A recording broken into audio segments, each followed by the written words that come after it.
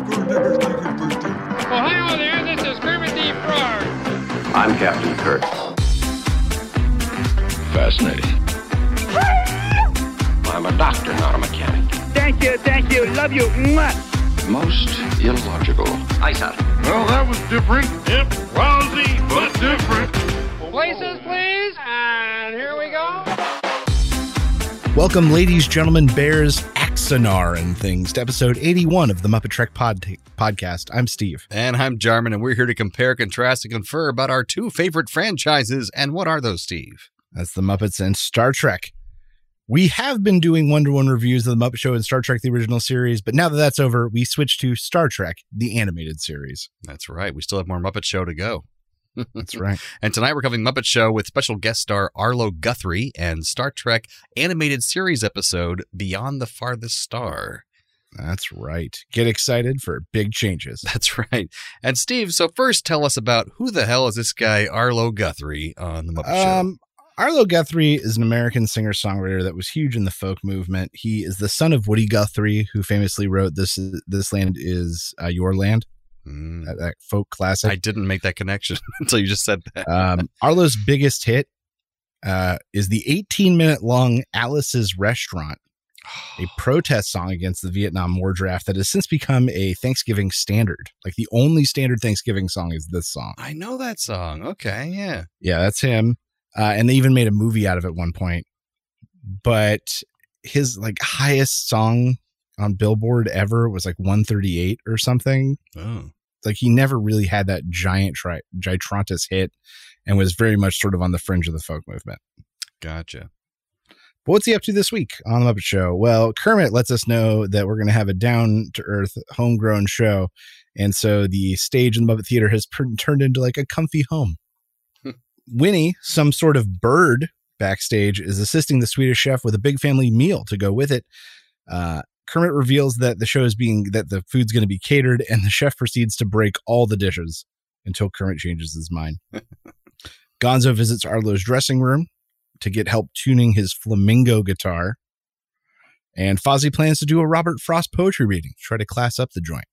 On stage, Kermit introduces Arlo Guthrie, and we're taken into it like the home interior where Arlo leads a slew of Muppets in the grocery blues about the woes of grocery shopping and getting nickel and dimed for everything. We then get a Muppet News flash. The agricultural report is in, and there's widespread dumping of bumper crops, and the anchor is pelted with car bumpers. Kermit introduces some cows, and they perform Elegance, a highfalutin song about being fancy, juxtaposed by the fact that it's being sung by cows. Up next, we visit the Swedish chef's kitchen for the first of 3 times. He's going to cook a turkey for the dinner. It's still fully alive, and he's literally going to spear it through the butt. And it gets wise and dodges at the last minute. Thank goodness. We get a countrified At the Dance with a fiddler providing the music and cowpokes attempting to follow the singer's increasingly confusing hoedown instructions. Following this, we get Lubbock Lou and the Jug Huggers. They perform A Horse Named Bill. It's short and sweet and has seemingly nonsensical lyrics. Arlo then serenades the cows with Get Along Little Doggy, an old cowboy song about driving cattle. Arlo makes commentary on cowboy culture, and the cows eventually join in the song. We get the second trip to the Swedish chef's kitchen. This time he's trying to cook a pig, so he calls for a pig, and like a beefcake pig shows up and beats the crap out of him. Really angry pig. He then decides that he's going to do roast beef before he gets run over by cows. Fozzie takes the stage in a horse-drawn carriage. He recites Stopping by Woods on a Snowy Evening by Robert Frost. It's a lovely poem, but he's interrupted by Gonzo and the Chickens performing Hernando's Hideaway, a lively flamenco number. Fozzie tries to proceed, but is derailed repeatedly, and then the poem just turns into the song. Back in the kitchen once more, the ingredients all gang up on the chef, including the vegetables. Kermit brings out Arlo one final time, and we join him in a bunch of kind of dirty hippie Muppets. He performed Sailing Down This Golden River. He even gets to show off his harmonica skills. Mm-hmm. Kermit and the family gather around the dinner table, eager to see what the Swedish chef has made for them. The chef reveals that he has cooked vitamin pills, and that is what we call the Muppet Show. But So what do you think of this week's episode with Arlo Guthrie? Oh, boy. This is going to be my bottom of the season so far. First, we have him singing a song with one of the lyrics saying, is the grocery store song, "Don't mind women's lib, but if the women don't go to the store, we ain't going to eat anymore." Yikes. And then we have... Did not age well. Yeah, it didn't age well. I did like how the At the Dance segment was the same tune, but to the honky-tonk rhythm. That was pretty cool and creative of them. I like the At the Dance segment. I love that it was basically the Swedish Chef as the guest star for this episode. Kind of, yeah. He had a lot of screen time. I love Swedish Chef, and he had a lot of screen time. That was fun. But the problem was, Arlo Guthrie, I just don't think was very interesting or charismatic. He didn't even do a costume change. He wasn't even a very good singer. There's actually a character, you'll know probably who I'm thinking of, or a Muppeteer who sounds very similar to him, but sings much better. Do you know what I'm talking about? Because it's a character maybe? That one of the Muppeteers sings as a character in one of the bands or a couple characters and sounds similar to Arlo Guthrie, but sounds much better. I can't think of what Muppet it is. It's not Richard Hunt, because he's good, but he doesn't sound like Arlo Guthrie. You got to be talking about Jerry Nelson. Maybe. If I had to guess, you're talking about Jerry Nelson. It was a similar timbre, like the same sound of his voice was almost exactly the same, but just like much better quality of a singer. I'm like, so we just don't need Arlo Guthrie right here, right now. But the backstage stuff was really fun. And I like the rest of, basically everything the Muppets were doing were fun and good. But I just think he was terrible. He seemed like he was bored. I don't know. What do you think, Steve? Before I bash it too much. I think you're being too kind to this episode. Oh my gosh, good. Here's somewhat an agreement. There were a few good things. I like it when they take the entire show and center it around a theme. Right. I don't think this was successful execution of that. Yeah. 'Cause it didn't make any sense that the stage was suddenly a home. Yeah, they didn't explain why that was the case. It's just kind of okay. It was just strange. So good idea, bad execution. The one sort of shining in the whole thing was the countrified At the Dance. Yeah, I thought that was really which creative. was both funny. It took something we knew. It added the theme to it, even if it was not a great theme. But you can still hear the tune of the At the Dance song, which is kind of neat. I was like, oh, it's the At the Dance song, but honky tonk. That's pretty And you're cool. right. The Swedish Chef was also like might as well have been the main plot. He was the guest star.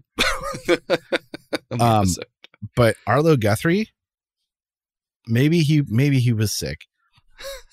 In Get Along Little Doggy, he is flat the entire song. Bad. He sang not terribly. just parts or certain notes or anything like. He is flat the entire song. Yeah. And Steve and I aren't expert singers, but we went through chorus for a long time. We know what flat and sharp sounds when like instruments are playing one note and a voice is doing its own fucking thing. I can hear that at least. Exactly. You're right. He was uncharismatic. We missed out. Like we didn't see Piggy this week. Now, mind you, I'm willing to bet it was like this was Frank's week off. No, she was in the very last scene. Right, but we didn't see any sketches with her, interactions with her. I'm not even sure she had lines. She had one line. It was really weird. She had one line. So it might have been somebody else doing her line, but she had that one line. So this feels like maybe it was a bye week for somebody. Yeah. But I agree. The numbers felt throwaway-ish. Every one of his songs, the same tempo, the same feeling, and he was wearing the same outfit for every damn song. It was just lazy for him. I don't know what the hell happened. But. And in Grocery Blues, they loaded the setup with Whatnots instead of like Muppets we know, and the Whatnots were so like ugly made. I didn't notice that actually. They just didn't look like they were put together right. It looks like all the eyes were too close to the mouths and noses were like it was to the point of distraction. The whole point of a Whatnot is they just placeholder Muppets? Is that what they call Whatnots? Is that what that means? Yeah, they're blank canvases and they can stick different eyes and noses on them. I didn't know that's what that was. Okay. Yeah, a Whatnot. Gotcha. And that's how they make when they need like extra Muppets or Muppets in a specific theme. Totally. But they were just so oddly put together to the point of distraction. Like everyone phoned it in this episode, it feels like. Everything just, nothing came together right. Right. So in that regard, I agree. This is definitely bottom of the barrel for this season. And this has a very strong chance of like dethroning. Oh, it does. Yeah. Some of our longer running worst really episodes. Does. But not Rich Little, that piece of shit. Oh, the impression comedian? Yeah, that guy. That was pretty bad. All right, well, music this week. You got Grocery Blues. It's an Arlo Guthrie original. It's from his 1976 album Amigo. And this is the album that peaked at 133 on the Billboard charts. Once again, to give you an idea of the popularity of Arlo Guthrie. Right. Elegance from the musical Hello, Dolly. Originally, the role of Dolly on Broadway was played by Carol Channing, and she is a Muppet Show guest later this season. I love Carol Channing. A Horse Named Bill. This is a traditional folk song from the Southeast. It was hard to find info about this. The most popular version was actually recorded in 1993 on a kids album titled Not for Kids Only, released by Jerry Garcia of the Grateful Dead and David Grisman. Random. But until 1993, I guess this was the most popular. Interesting. Get Along Little Dogies. It's an old cowboy song that some think derived from an old Irish ballad.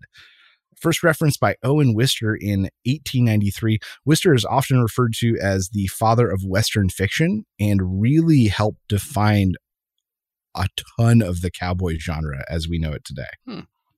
He wrote books about it that went back east, and so that's the opinions that people formed about what it was like. Interesting.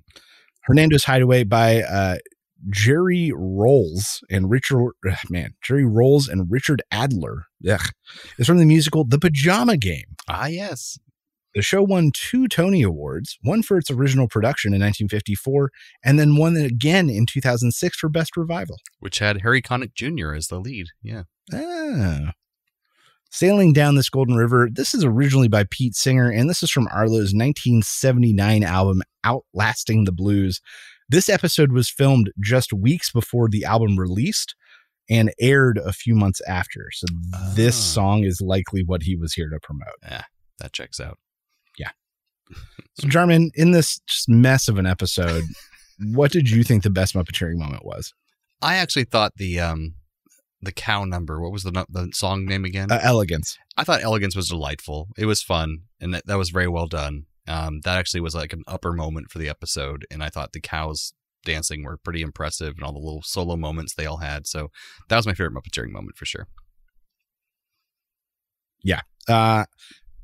Man, I didn't even think about that, but you're right. That was kind of a standalone number that would have been good in any episode. Yeah, exactly. So you're right. It was fine. It was like, okay, this is fun. This is cool.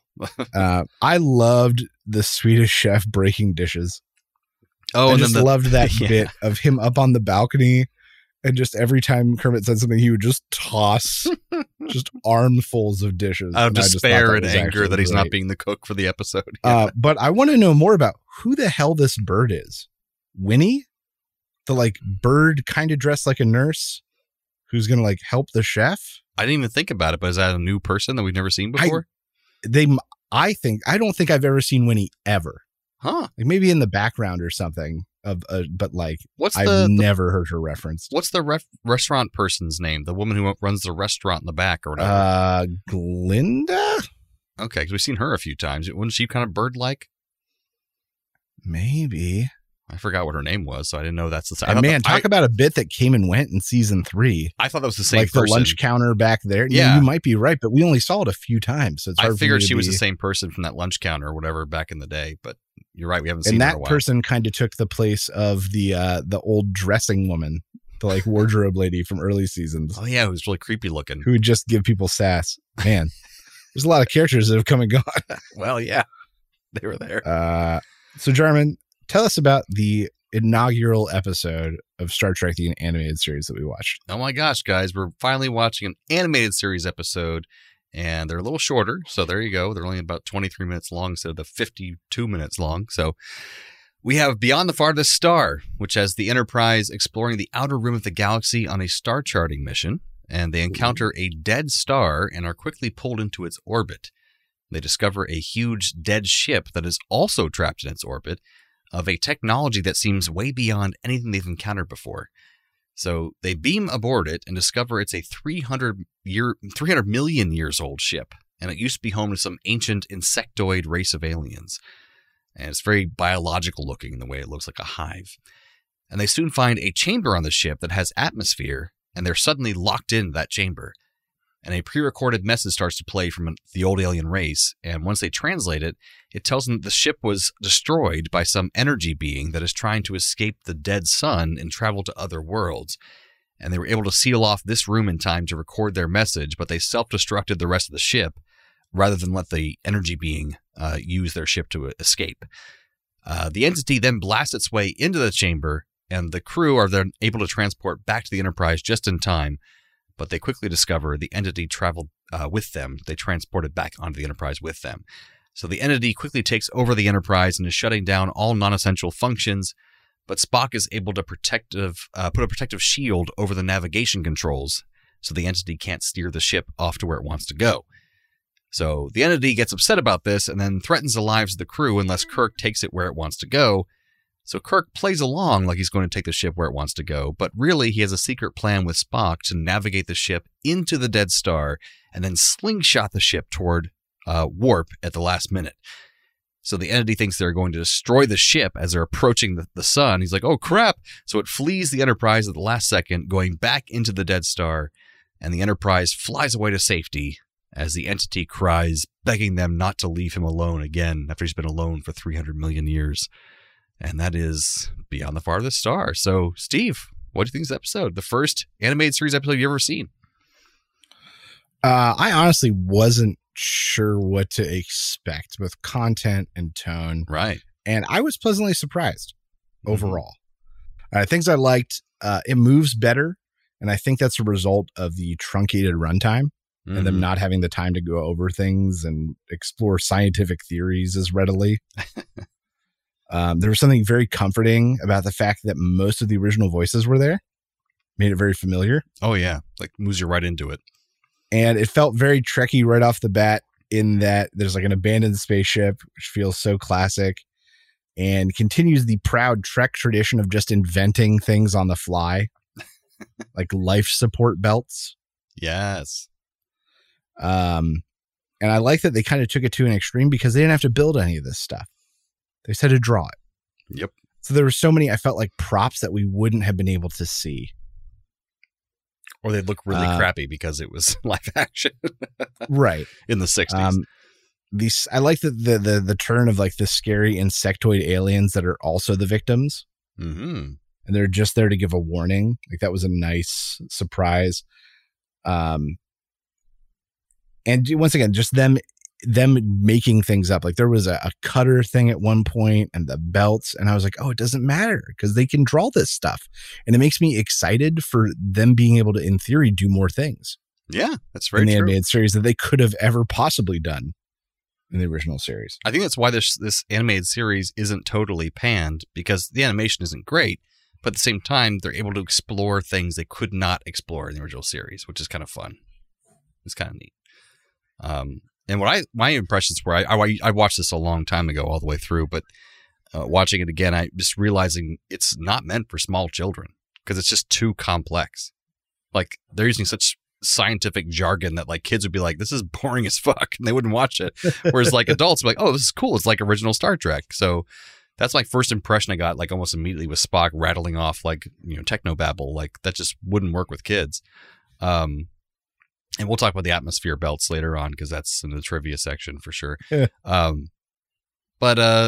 Yeah, it was similar to other TOS plots that we saw before, but like bringing something back to the ship by mistake. And ancient races were wiped out and things like that. But I think it was told in a different, new, interesting, super science-y way, like you were talking about. So I think it was fun. And I said the same thing about the shorter format. I feel feels much snappier, much, more just entertaining, because it was just like it went by real fast and it was like you had to pay attention to what was going on. And we can't rate this obviously against anything else because it's our first one. So that means it's the best one so far. It's the best one so far. Yeah. So generally was there much negative things you thought of? Once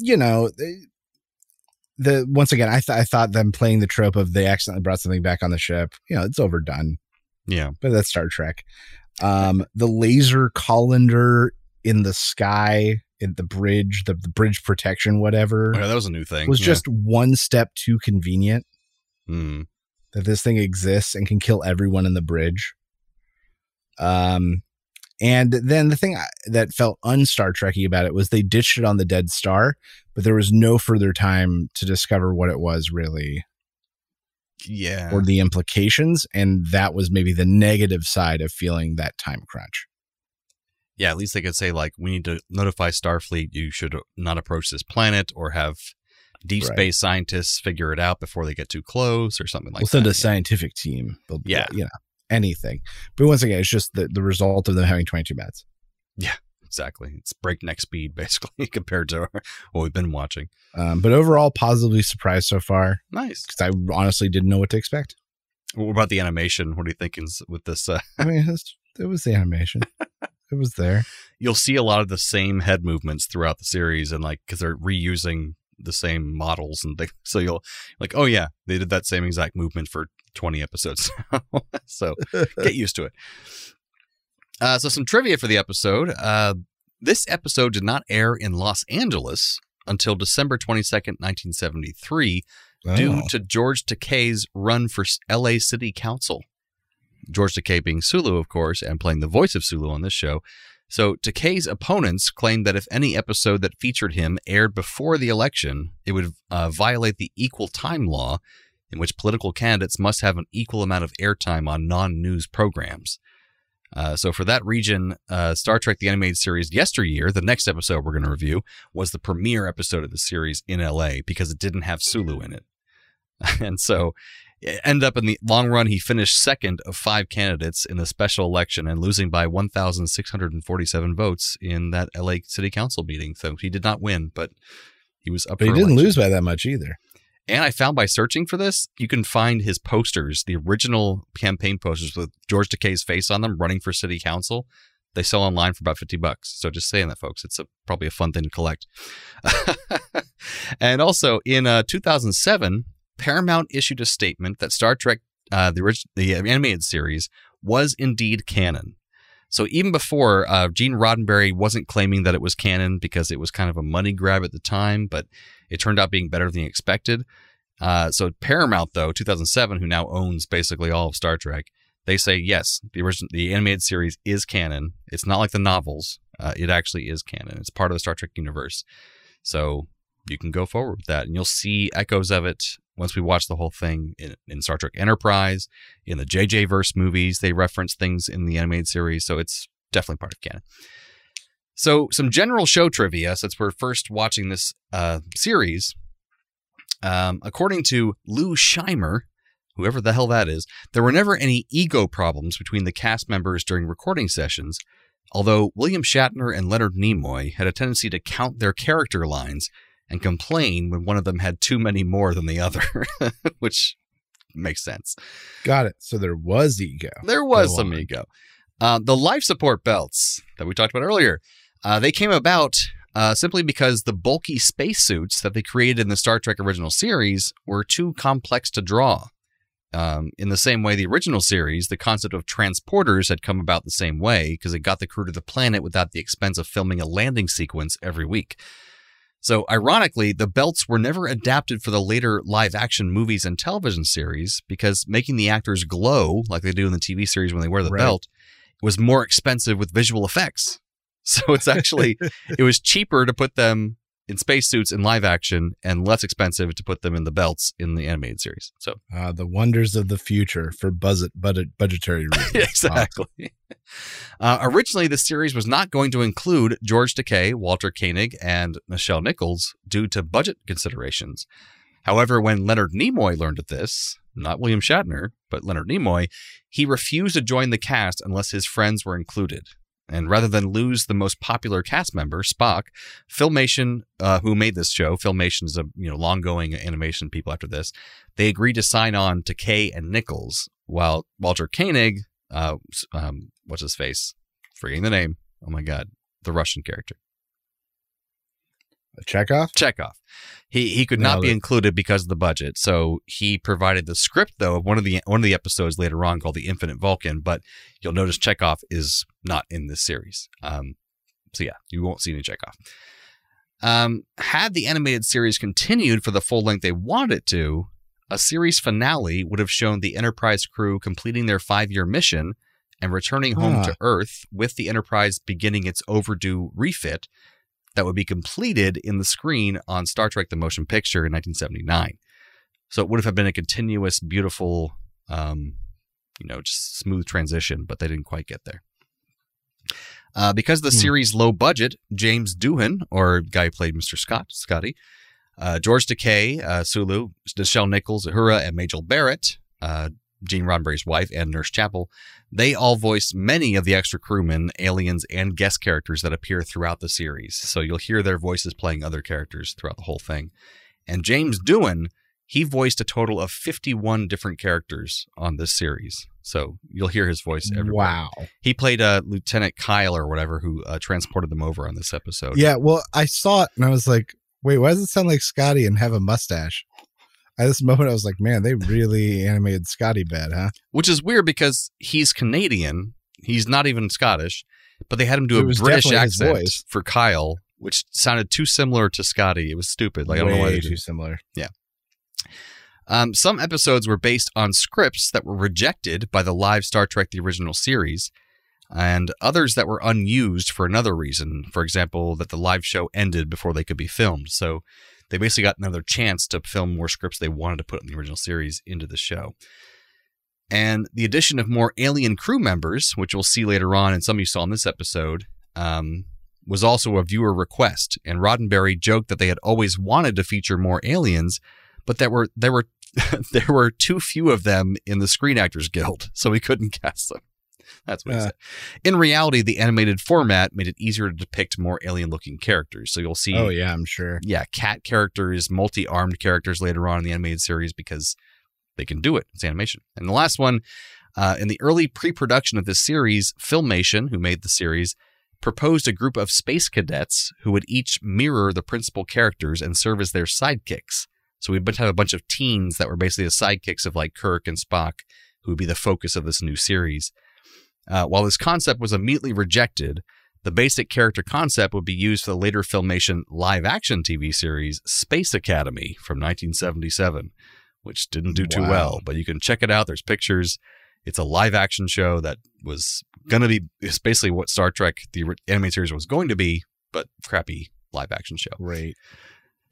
So anyways, that's our trivia for the whole series kind of thing coming up. So we won't have that long of trivia in the future, but just want to give that out there. But Steve, what were our Muppet and Trek connections for this week? Let's see. Both Arlo Guthrie and Leonard Nimoy appeared in a film called Massachusetts, A Special Place, a movie made specifically by the state of Massachusetts to attract film and tourism. What? And there's even a picture of them together at the premiere. They were in that together? Arlo was in a 1997 episode of the show Renegade, which I had never heard of, but apparently ran for 6 years. Huh. A regular on this show was actor Branscombe Richmond, who played Klingon Gunner number 2 in Star Trek III, The Search for Spock. Now that's a connection. That's a connection. But luckily, these were both basically the same episode, right? Oh, completely. I mean, how could you not see it? I mean, first we have the Swedish chef tries to do everything he can to take over animals and make a roast, just as the evil energy being is trying to take over the Enterprise to make its escape. Ooh, I like it. Both feature familiar characters in an unfamiliar surrounding. The Muppets turning the show and stage into a country home, and the Star Trek crew suddenly being animated. That's a very meta one. I like that. Yes. The evil energy being claims to be lonely, but violently overthrows every ship it meets. Just as Statler and Waldorf claim to hate the Muppet Show, but yet they come back for every performance. Week after week. Both feature situations where you expect one thing but get another. The crew sees a scary insectoid alien on the screen, but it turns out it's just a nice insectoid race trying to give them a warning. Another victim. Just like Fozzie goes out to perform a cultured poetry piece and instead ends up performing flamenco music and an interpretive musical number. Very nice. Those were so similar. So similar. Bam. Oh, God, what's that? Transporter malfunction. Transporter malfunction. All right, it's the part of the episode where we transport one character from one episode to the other and vice versa. What you got for us, Steve? Trek to Muppets this week, I've got the green hazy life form coming over to play the role of the cloud of pot smoke surrounding Arlo Guthrie. I didn't even think about him being high. You just seemed tired, but you're right. He was high You're that so whole right. episode. You're so oh right. my God. All right, Star Trek to Muppets. I have the energy being, once again, taking the place of Arlo Guthrie, because just from his sad moaning at the end of the Star Trek episode, the like green space thing, I can tell he'd be a better singer than Arlo Guthrie. Right. You at least moaned in key. Yes, exactly. Muppets to Trek, trading for the role of the big insectoid on the alien screen, I'm bringing in Gonzo. Because it would be really funny for the transmission to resolve, and it's Gonzo in his flamenco outfit with a dire warning. And he is an alien after all. And he is an alien. It all works. And Muppets to Star Trek, I have Arlo Guthrie would take the place of the dead star from the Star Trek episode, because just like its gravitational pull sucks in and destroys everything that it gets near, his boring performances would suck and destroy all the happiness and fun in a room. No talent shall escape this place. Exactly. So I think that brings us to the end of episode 81 of the Muppet Trek podcast. Join us next time for the Muppet Show with special guest Beverly Sills. And not original series episode, animated series episode, Yesteryear. So from the lovers, the dreamers, and us, live long and prosper, everyone. Thanks for listening to the Muppet Trek podcast. Be sure to follow us on social media on Facebook and Twitter. Subscribe to us on Apple Podcasts, YouTube, Spotify, or your favorite podcast platform. This podcast has been brought to you by A Play on Nerds.